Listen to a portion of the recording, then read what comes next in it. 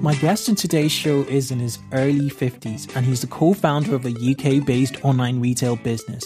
He started his business selling whiteboards and notice boards just 5 years ago with a capital outlay of £2,000, which is about $3,000 and is geared to turning over £3 million, which is just under $5 million this financial year, with no overdrafts, no loans or external funding. He's going to share how his business has managed triple-digit growth year on year over the last 5 years. Stay tuned. Welcome to the 2X e-commerce podcast show, where we interview founders of fast-growing 7- and 8-figure e-commerce businesses and e-commerce experts. They'll tell their stories, share how they 2X'd their businesses, and inspire you to take action in your own online retail business today. And now, here he is, the man in the mix, Kunle Campbell. Hi 2Xers, welcome to the 2X e-commerce podcast show. I'm your host, Kunle Campbell, and as usual, this is the podcast where I interview e-commerce entrepreneurs and online retail marketing experts who will help you, my fellow 2Xers, uncover tactics and strategies to help you grow. So we're very much concerned about growth metrics that matter in your online store. So if you're looking to grow conversions, average order value, repeat customers, traffic, and ultimately sales, you are in the right place. On today's show, I have with me Paul Pinder. He's the co-founder of boardsdirect.co.uk, a Nottingham-based online retail store that sells whiteboards and notice boards to the public through their website, as well as directly supply numerous businesses and educational institutions across the UK. They actually even opened a store in New York for our US listeners. Paul's background is in sales and marketing strategy. Welcome to the show, Paul. Thank you. Hello, Kunle. Cheers. Could you take a minute or two to tell our listeners more about yourself and Boards Direct, please? Yeah, certainly. I'm early 50s, and me and my business partners set our business up just over 5 years ago. This is not a background, by the way, e-commerce that was familiar to me before we began that business. So we kind of went into this from new with no real preconceived ideas. But, I always say that, sales and marketing applies across all different areas. So we kind of managed to get a grip fairly early doors with the business, and it grew from there, really. Interesting. Was it out of necessity, or did you have a whiteboard patterned upon and you're just going through business ideas? No, it wasn't out of necessity in that way. Although I could make a case for saying that, sort of from a psychological point of view, it was. Both me and my business partner had worked in different industries. I think there comes a point sometimes in your life when you really want to do something different, and also to make a bit of a strike out in a different direction. And so we just both came to the conclusion. We were friends, by the way, before we set the business up. So we've been friends for 20 years. And wow. We just looked at each other one day over a beer and said, you know something, you and I could probably be quite good as a partnership in a business. No idea what that business would look like at all. We didn't even start discussing that until 2 or 3 weeks later, in fact, until we'd decided that we could work well together. And so that's really been the fundamental for us. Very, very interesting. Getting the relationship sorted and, sealed. I would say, Kunle, that is the single most important thing. Almost more important than the product, crazily as that sounds. The way it does work for us is that we are interdependent, and we don't have a lot of crossover in our skill set. So, what I'm good at, David isn't good at, and what he's good at, I'm not good at. And I don't just mean I'm average at it. I'm actually can't do what he does. and he kind of can't do what I do, and so it works so well. We just fit together like tongue and groove, you know. It's like a marriage made in heaven. Kind of, yeah. If you can Absolutely. get that right, anything's possible. So you complement each other, really, from a skill set standpoint. Okay. Really, really interesting. And then I guess you had a list of ideas and maybe shortlisted it from the pub. Like there are 10 ideas here. How did you start to strike off and eventually get to the fact that you'd be selling whiteboards and notice boards? You're right. I mean, looking back on it, really, I'm quite pleased with the way that we came to the decision. We didn't start looking at individual business ideas. What we decided was what kind of structure would our business have. So, and we wanted certain facets. We wanted the business to be scalable. We like the idea of a business operating while we're in bed and while we're on holiday and one day when we're not even in the business. So that kind of excluded consultancy, other issues like where it's derivative of yourself, where you are part and parcel of what's going to happen. So we came to the conclusion that was a non-starter. We ruled out investing in property because our conclusion was that you actually need some capital before you can start a business like that. So we wanted a business that would put us in that position. And we wanted something what we called future-proofed. So it was today's and tomorrow's technology as we see it now. And e-commerce ticked all of those boxes. And only when we ticked those boxes did we start to think about the product. Only after. And the fact is, whiteboards can evolve regardless of technology. There could be electronic whiteboards, and there could be the traditional ones. Education would always need whiteboards, which is, it's an evergreen. So long as we seek knowledge, I guess it's an evergreen product. It is. I would have to say, from our point of view, I agree with what you've said. But the fact that we got that product ended up being more luck than judgment, in that we found a supplier, and it happened to be that could give us a good deal through contacts that we had, but it just happened to be whiteboards. It's literally as lucky as that. But once we had established the product, you're right, we decided this is a niche that's probably underexploited and can grow and will grow in the future. So it all came together, really. Good stuff. And 5 years, just correct my math if I'm wrong, it was right in the middle of the credit crunch.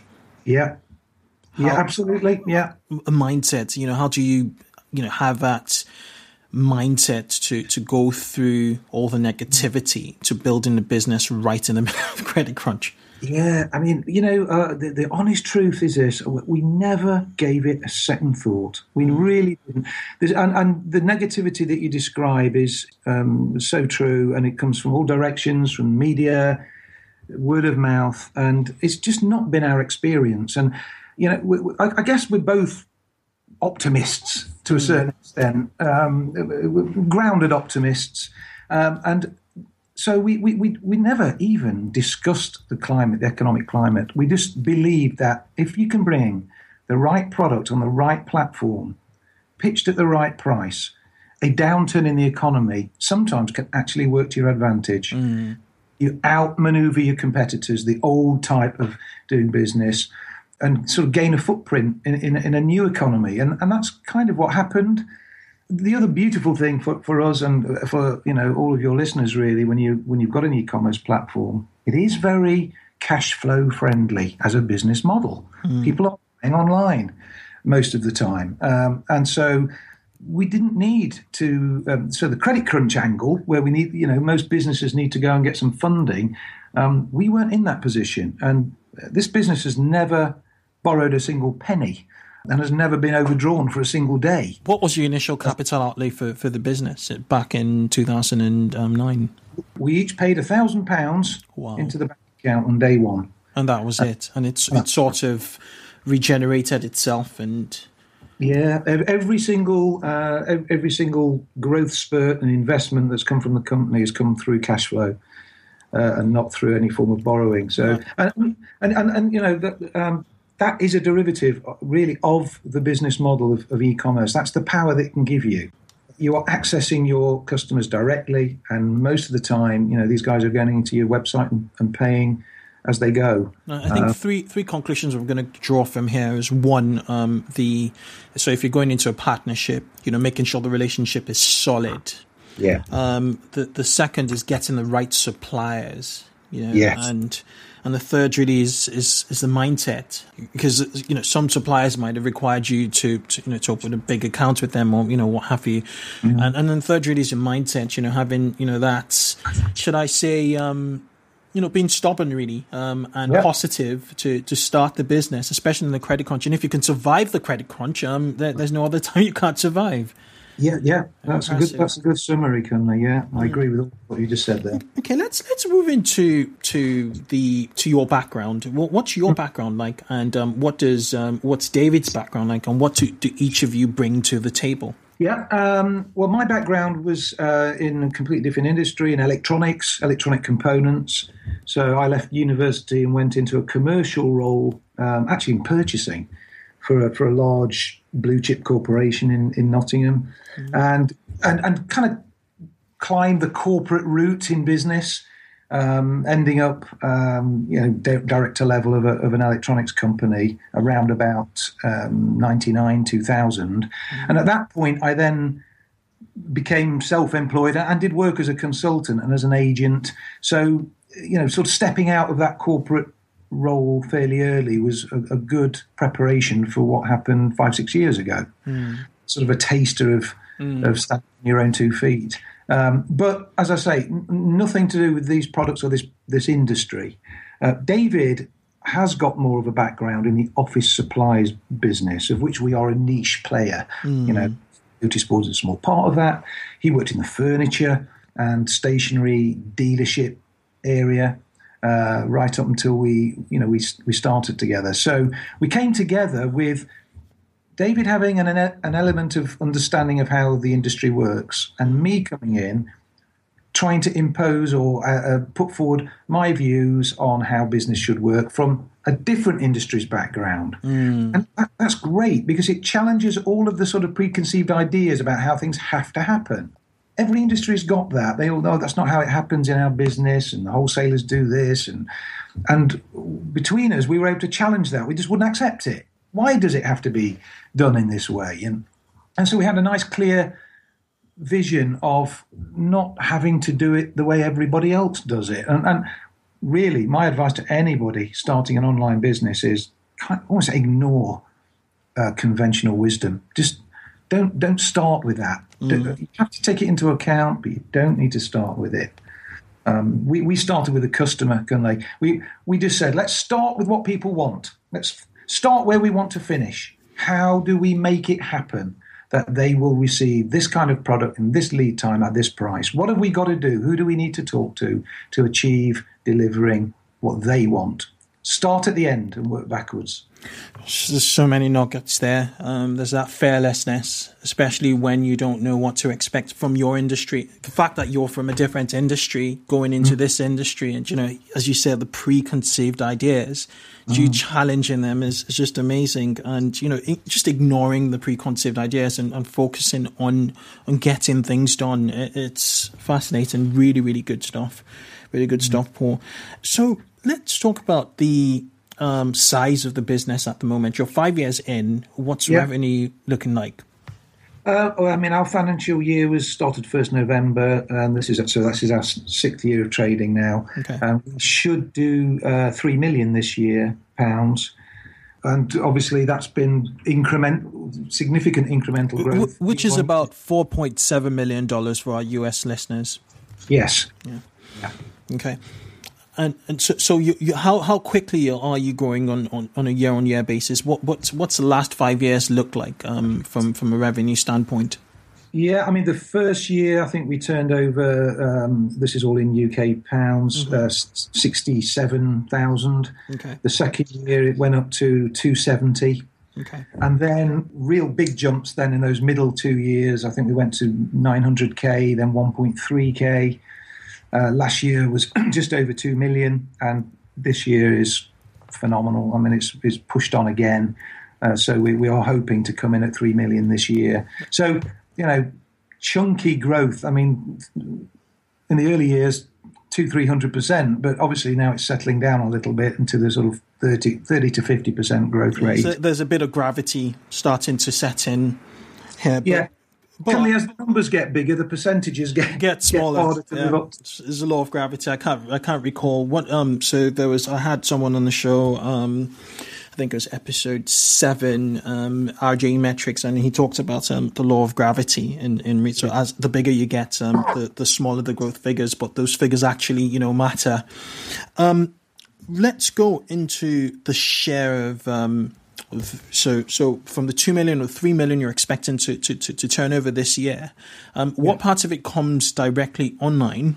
And what part of it comes from direct supplies to educational institutions and businesses, your supply business? Because I reckon, some organizations would send a purchase order, you send an invoice, and then you supply, and then 30 days later you get paid.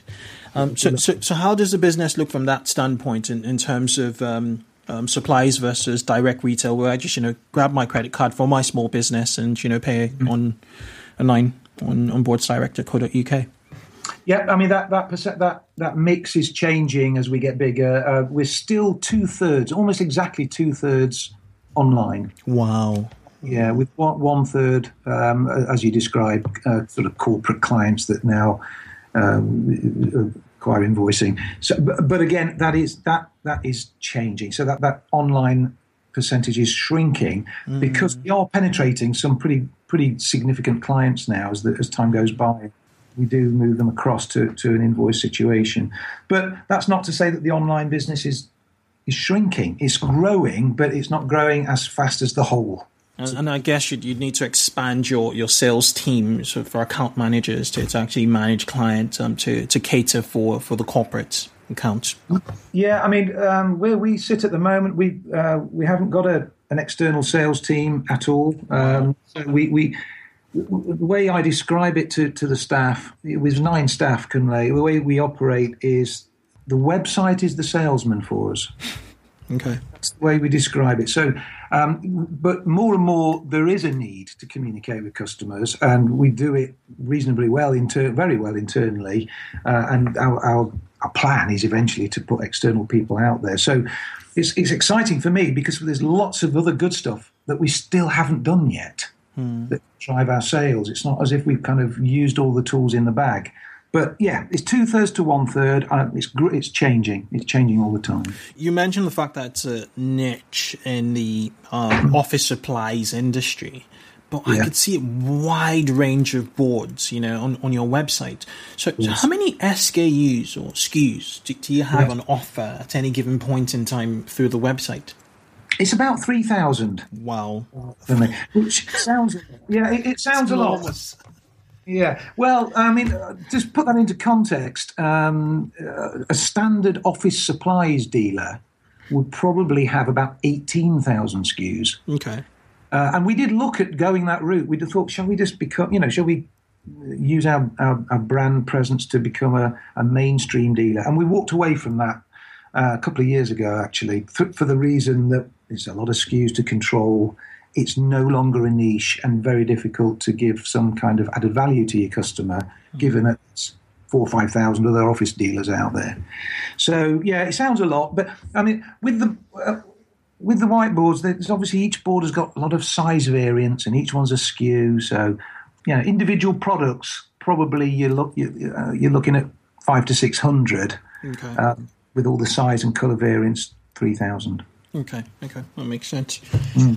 Okay, let's get into the mid-stage interview questions. What does the future look like for Boards Direct? Do you envisage, for instance, like a bricks and mortar expansion, or do you see the internet as your key advantage? And if yes, what do you see the future looking like for Boards Direct? Yeah.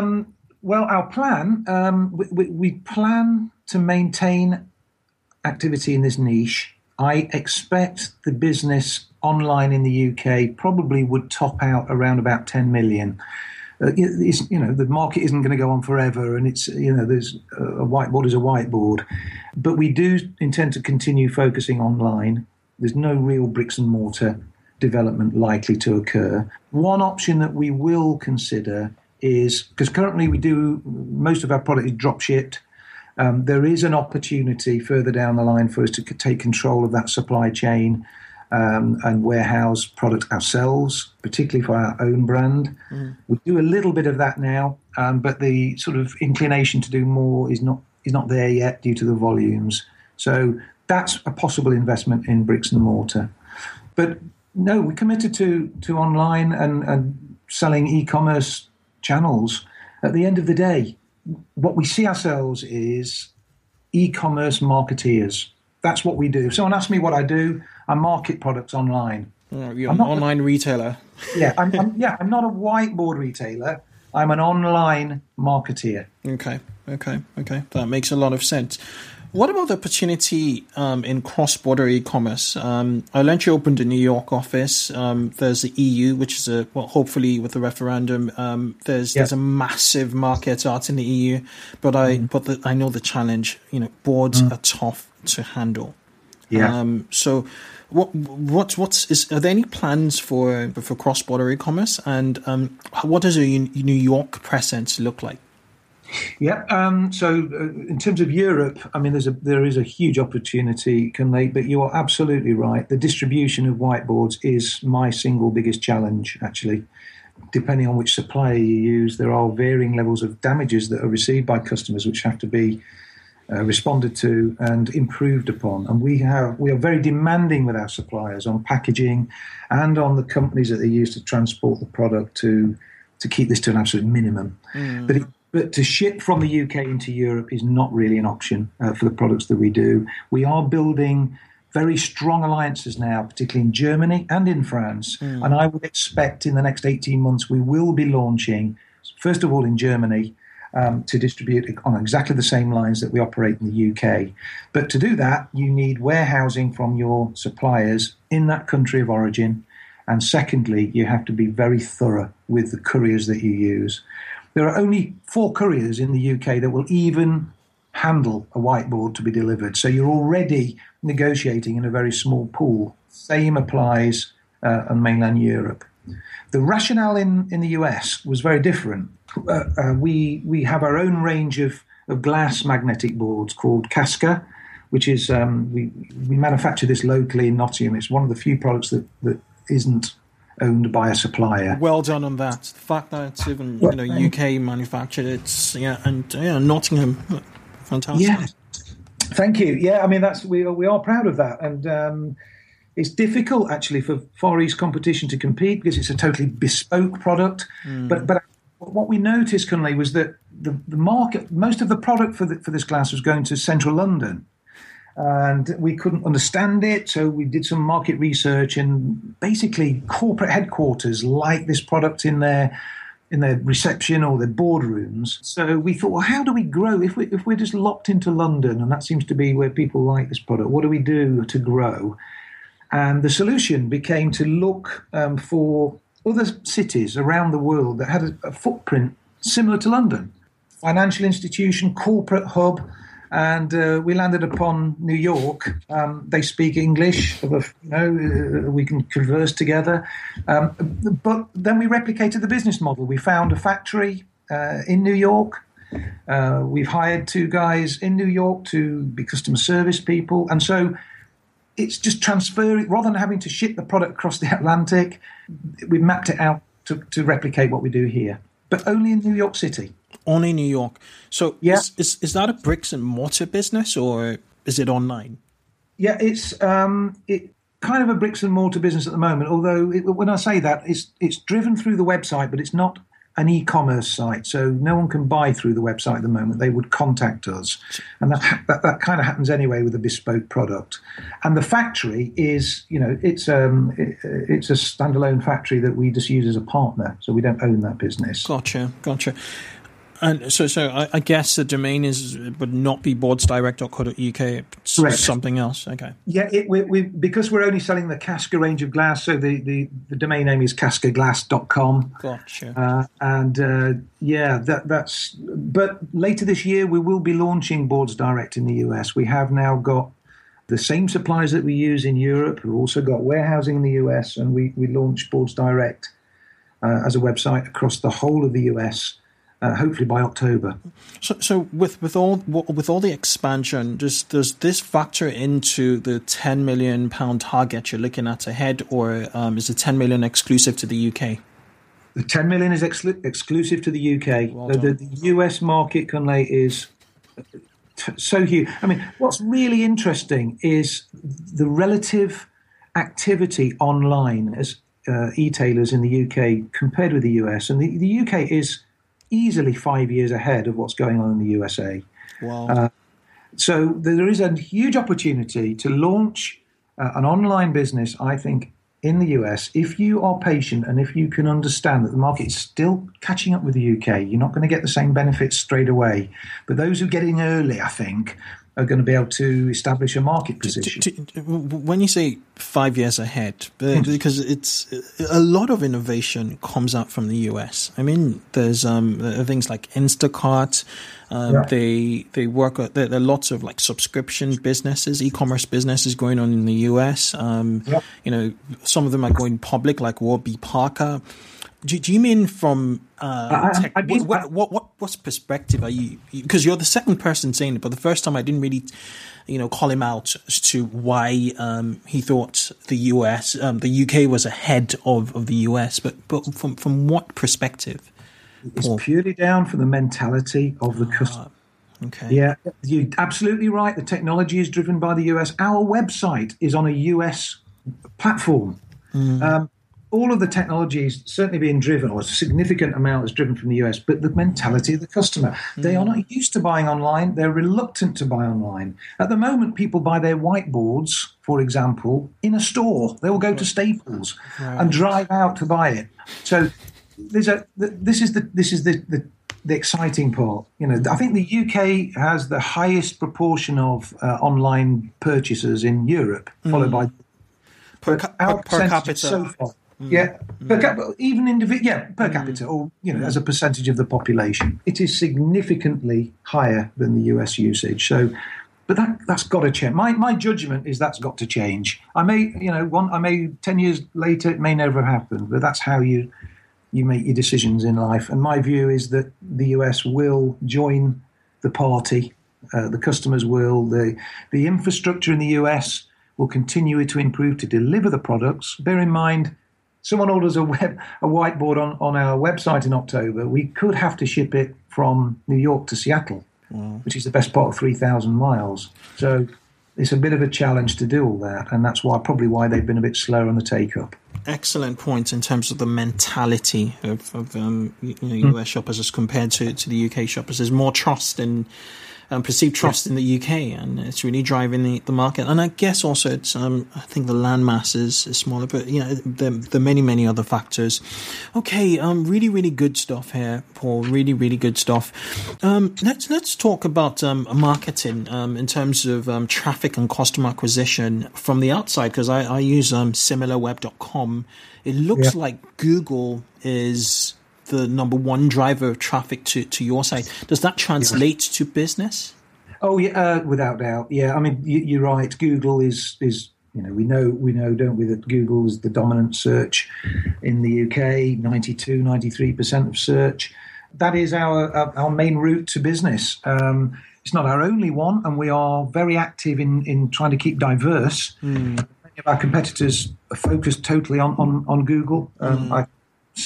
Slowly it will decline, but AdWords is a big factor. SEO activity is enormously important.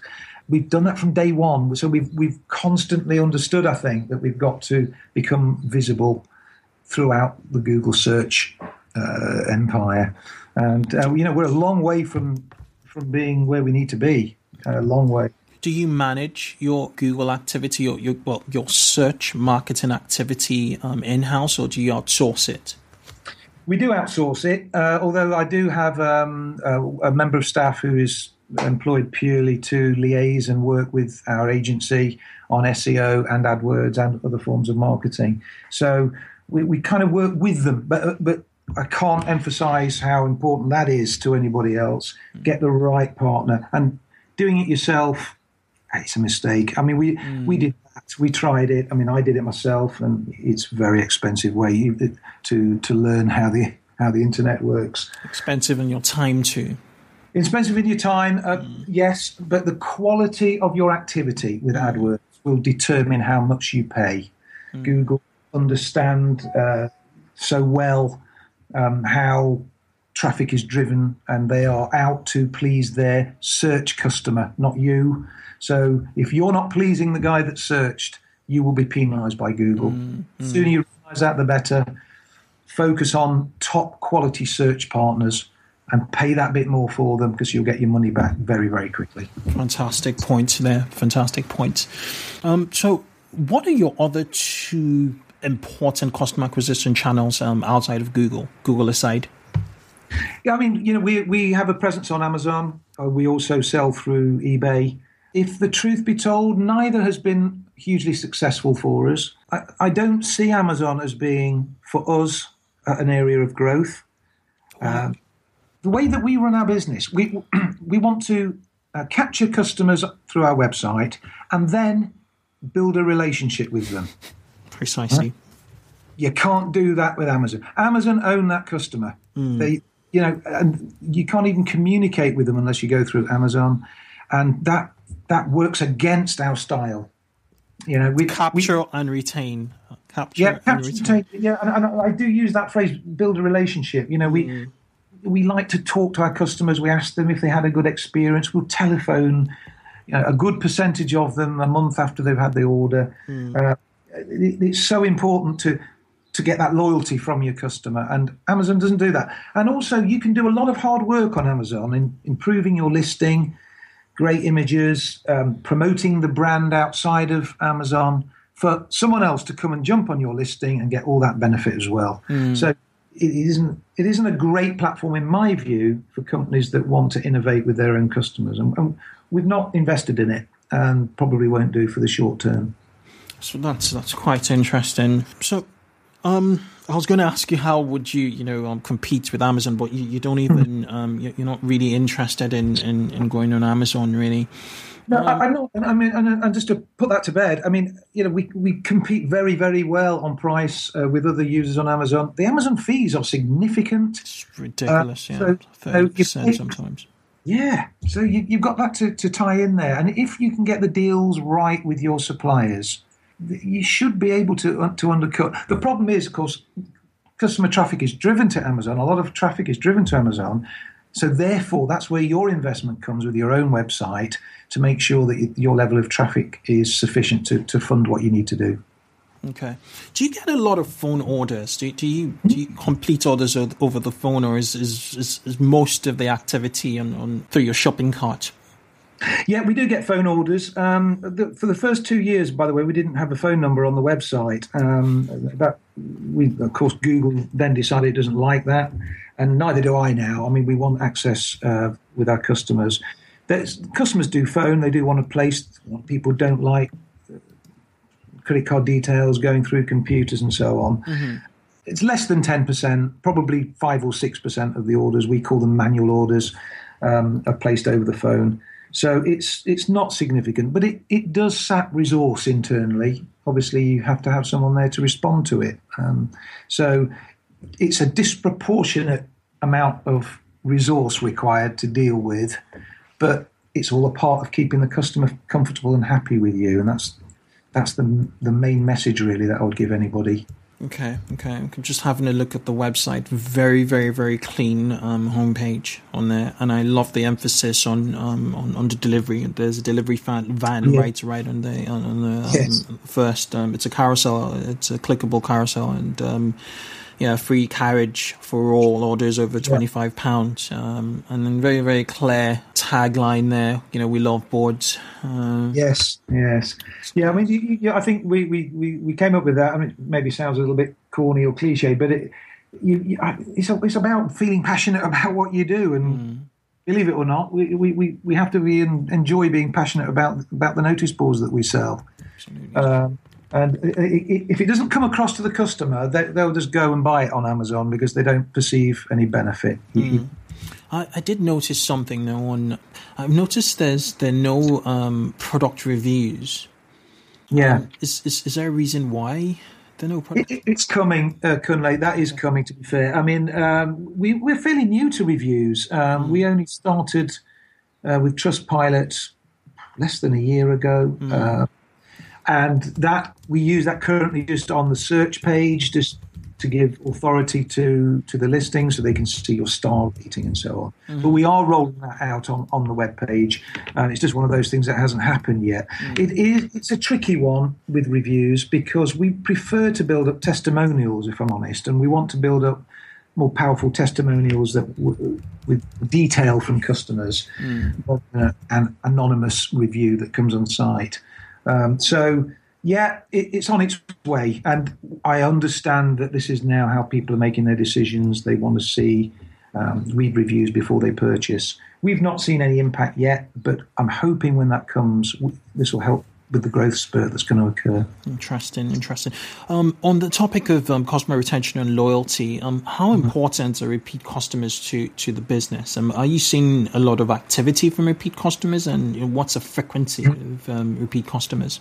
Yeah, hugely significant. In any 1 month online, about a third of our customers are returning customers. Only a third, actually. So that's quite interesting, as that's what's driving the growth, of course, is the two new customers. But the returning customers are intrinsic, and it goes beyond actually their initial financial benefit of getting second and third orders. It's a sign of the health of your business. And they go away and talk to other people. So we will do anything we have to do to keep our customers happy, irrespective of the value of the order or what's involved. We will put right anything that they have an issue with under any circumstances, because that's the lifeblood of an online business. And does email marketing sort of drive this relationship post purchase? Yeah, it does. We have a series of 4 or 5 standard emails that go out over a 6-week period, just refreshing the experience, offering new products and new offers as time goes by. And we also have a sales follow-up process where we will call customers 4 weeks after they've received their order, just to get feedback on every single order. Not quite every order. I mean, it is a sample, but I would say, it's about half, probably about half the customers, which is a big investment in time. Processing a lot of orders and proactive. So yeah, absolutely. So we want a relationship with them. We want them to feel that they are valued, and all of this again. It sounds like something out of a textbook. I can't emphasize to it, just don't let your customers down. And if it does happen, and it's going to cost you money to put it right, do it. Do it every time. Okay. Big question I ask a lot of my guests. What's more important, traffic or conversion rate optimization? Yeah. So I'm familiar with those metrics, and, my guy internally often gives me all 3 numbers. And the experts tell you not to worry about traffic, but to focus on the conversions. Obviously, conversions make the business and produce your revenue. But I'm very traffic focused, because the way I look at things is the content on the web page is my responsibility, our responsibility. We can make that. If that content's right, people will buy it. If priced right, and it's a good product. So the more people I can get to look at that product, the more sales I'm going to make. It's a numbers game. But it is, and so I'm very, very focused on driving traffic. Extremely focused on it. And then you could take care of conversions further down the line. They will take care of themselves if you've got the rest of your offering right. Okay. That's good answer. Good answer there. So on a final note in regards to customer retention, what part and piece of advice would you give to online retailers listening to this show about customer retention? What things should they do right to get customer retention where it should be in their businesses? Right. The secret to all this, I'm finding, is to convince the customer that you really, really do care about the experience they've had. Occasionally things go wrong. How you respond to that will determine that reputation. And, so many times I've spoke to other people going, oh, we had a problem with a customer and, maybe they want a discount or whatever. Balls Direct, quite often we'll just discount the whole order if there's been an issue. You've got to show them that you care and you've got to mean it. And that would be really the start point. And to challenge yourself and measure yourself as to whether you're performing against that. As I said at the beginning, start at the end with the customer experience. Sit yourself down as if you are the customer. What would be the perfect outcome for price, delivery, the way that you are treated to satisfy you, and then find a way to deliver that for your customer. Work backwards. Okay. Yeah. Okay. Fantastic answer there, Paul. Okay, let's talk about average order value. Does seasonality affect average order value? I guess there's a lot of planning in January. Is January quite a busy period in the business? Or? Yes, I mean seasonality surprised me when I started with this business. It wasn't seasonal when I expected it to be, and vice versa.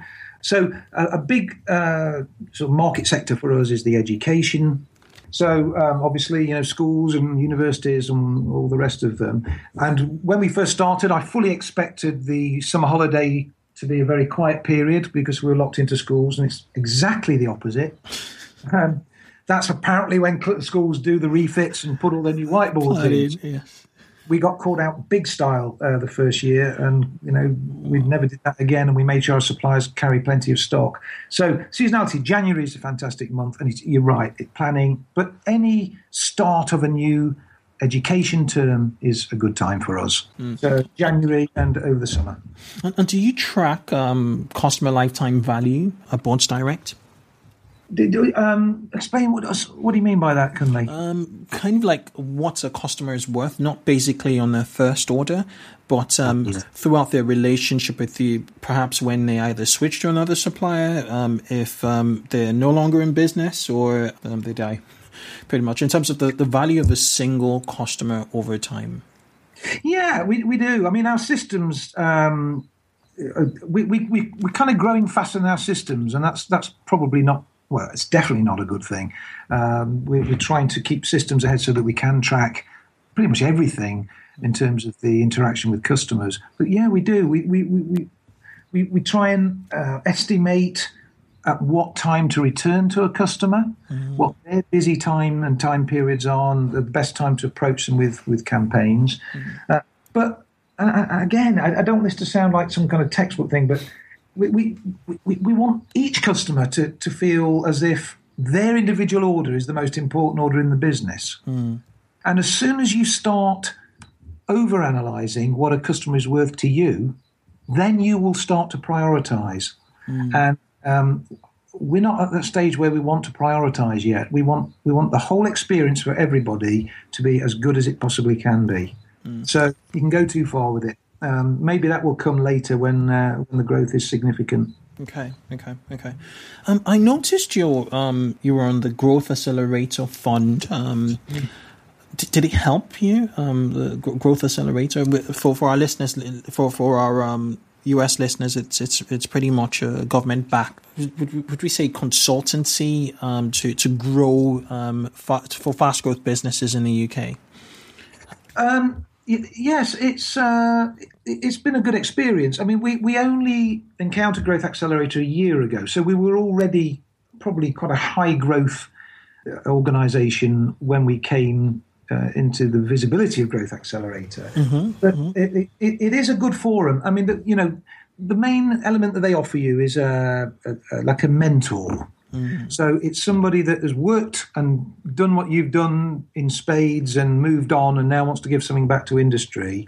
And they will visit us periodically. And David and I will sit down with our guy and we can talk about what we want to talk about with somebody that has been there and done that. And that is in itself satisfying to be able to do that. I'm sure this is probably familiar to your listeners, certainly those that are pushing on ahead and trying to build their businesses.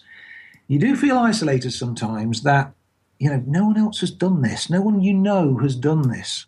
And those moments in the middle of the night at 4 a.m. when you wake up trying to make the books balance, who do I talk to about it? It's hard to find somebody. And often you find somebody and then you find out actually they didn't start the business from scratch and they moved in later. And so to actually be able to communicate with somebody who has been and done what you've done is reassuring and very useful. That's a good point. It's a very, very good point. Okay, so 5 years in, coming to 6, 3 million in revenue, you're successful. What does e-commerce success mean to you, Paul? It's the single most satisfying thing that's happened to me in my life for probably 3 reasons. One is it's great to have created a sort of an embryonic brand. Secondly, we feel that we've innovated in some areas on our website, so we've sort of helped change the way that this business has operated. And thirdly, to create employment for people. Every day I go in the office and see everybody. It's a wonderful thing, and so hugely rewarding from the first. And it's the best thing that ever happened to me. Fantastic, and being responsible for those people's lives. Yeah. Okay. Right. So, one marketing channel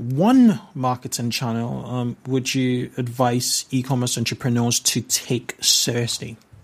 Yeah, I mean, I'm a believer in forging your own path. So, get yourself the best website that you can afford. And, don't be afraid to customize it. Don't be afraid to ask silly questions when you're talking to people who are going to build your site.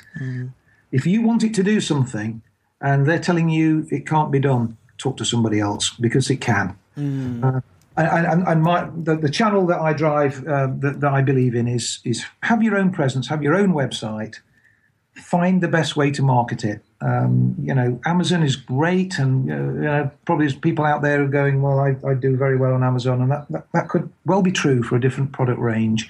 For us, we are on Amazon for brand awareness, but if you want to establish your business long term and have some level of independence, you're better off having your own platform and getting it visible out there. Fantastic. There's so many quotables because when we publish the podcast to the website, we have a section called tweetables and quotables. This interview is going to produce a very long list of quotables because you're on point. You're on point there. Okay, let's talk about tools, books, and resources. Anything that's really been of significance to your success you'd want to share with us? There could be tools, there could be books, or any resources you think has really pushed you to where you are, your mindset, your business, your marketing. It could be anything.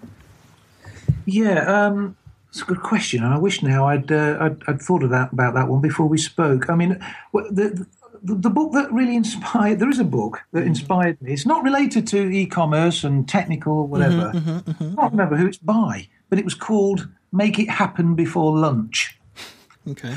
And it's a business book, and its message is basically get on with things and do them now. And that's the mantra of David and I. Nothing happens. I've never worked in an organisation or a business or with other people where decisions are made so quickly and implemented so quickly as between me and my business partner. And so that book gave me an insight into the power of just stop prevaricating and do something. It's a very short book, and maybe I'll drop you a note in time for the Twitter sphere to kick off with the author. Okay. I'll find it on Amazon for sure, and I'll share it in the notes in the show notes. Okay. Yeah. Finally, what is the best way listeners who want to get in touch with you, network, who've loved what you've been able to share with us today? Mm-hmm. What's the best way for them to get in touch? Are you on social media? Do you prefer email? Yes. You'll find me on LinkedIn. Okay. So I'd be welcome to communicate with anybody who wants to talk and discuss these issues or any other. Come to that. That's absolutely no problem at all. That's probably the best way. Good. Or through the website.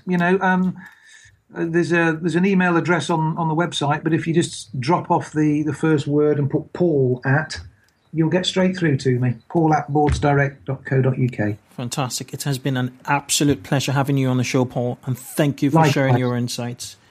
You are more than welcome, Cunley. Great to talk to you. Thanks for listening to this episode of 2X E-Commerce. To help you get more actionable insights and e-commerce growth hacks that'll help you 2X your online retail business, hop over to 2xecommerce.com. It's a blog dedicated to e-commerce and multi-channel marketing, run by the show's host, Kunle Campbell. 2xecommerce.com is packed full of articles and guides to help increase traffic to your store, increase repeat purchases, and average order value. Thanks for listening. Visit 2xecommerce.com.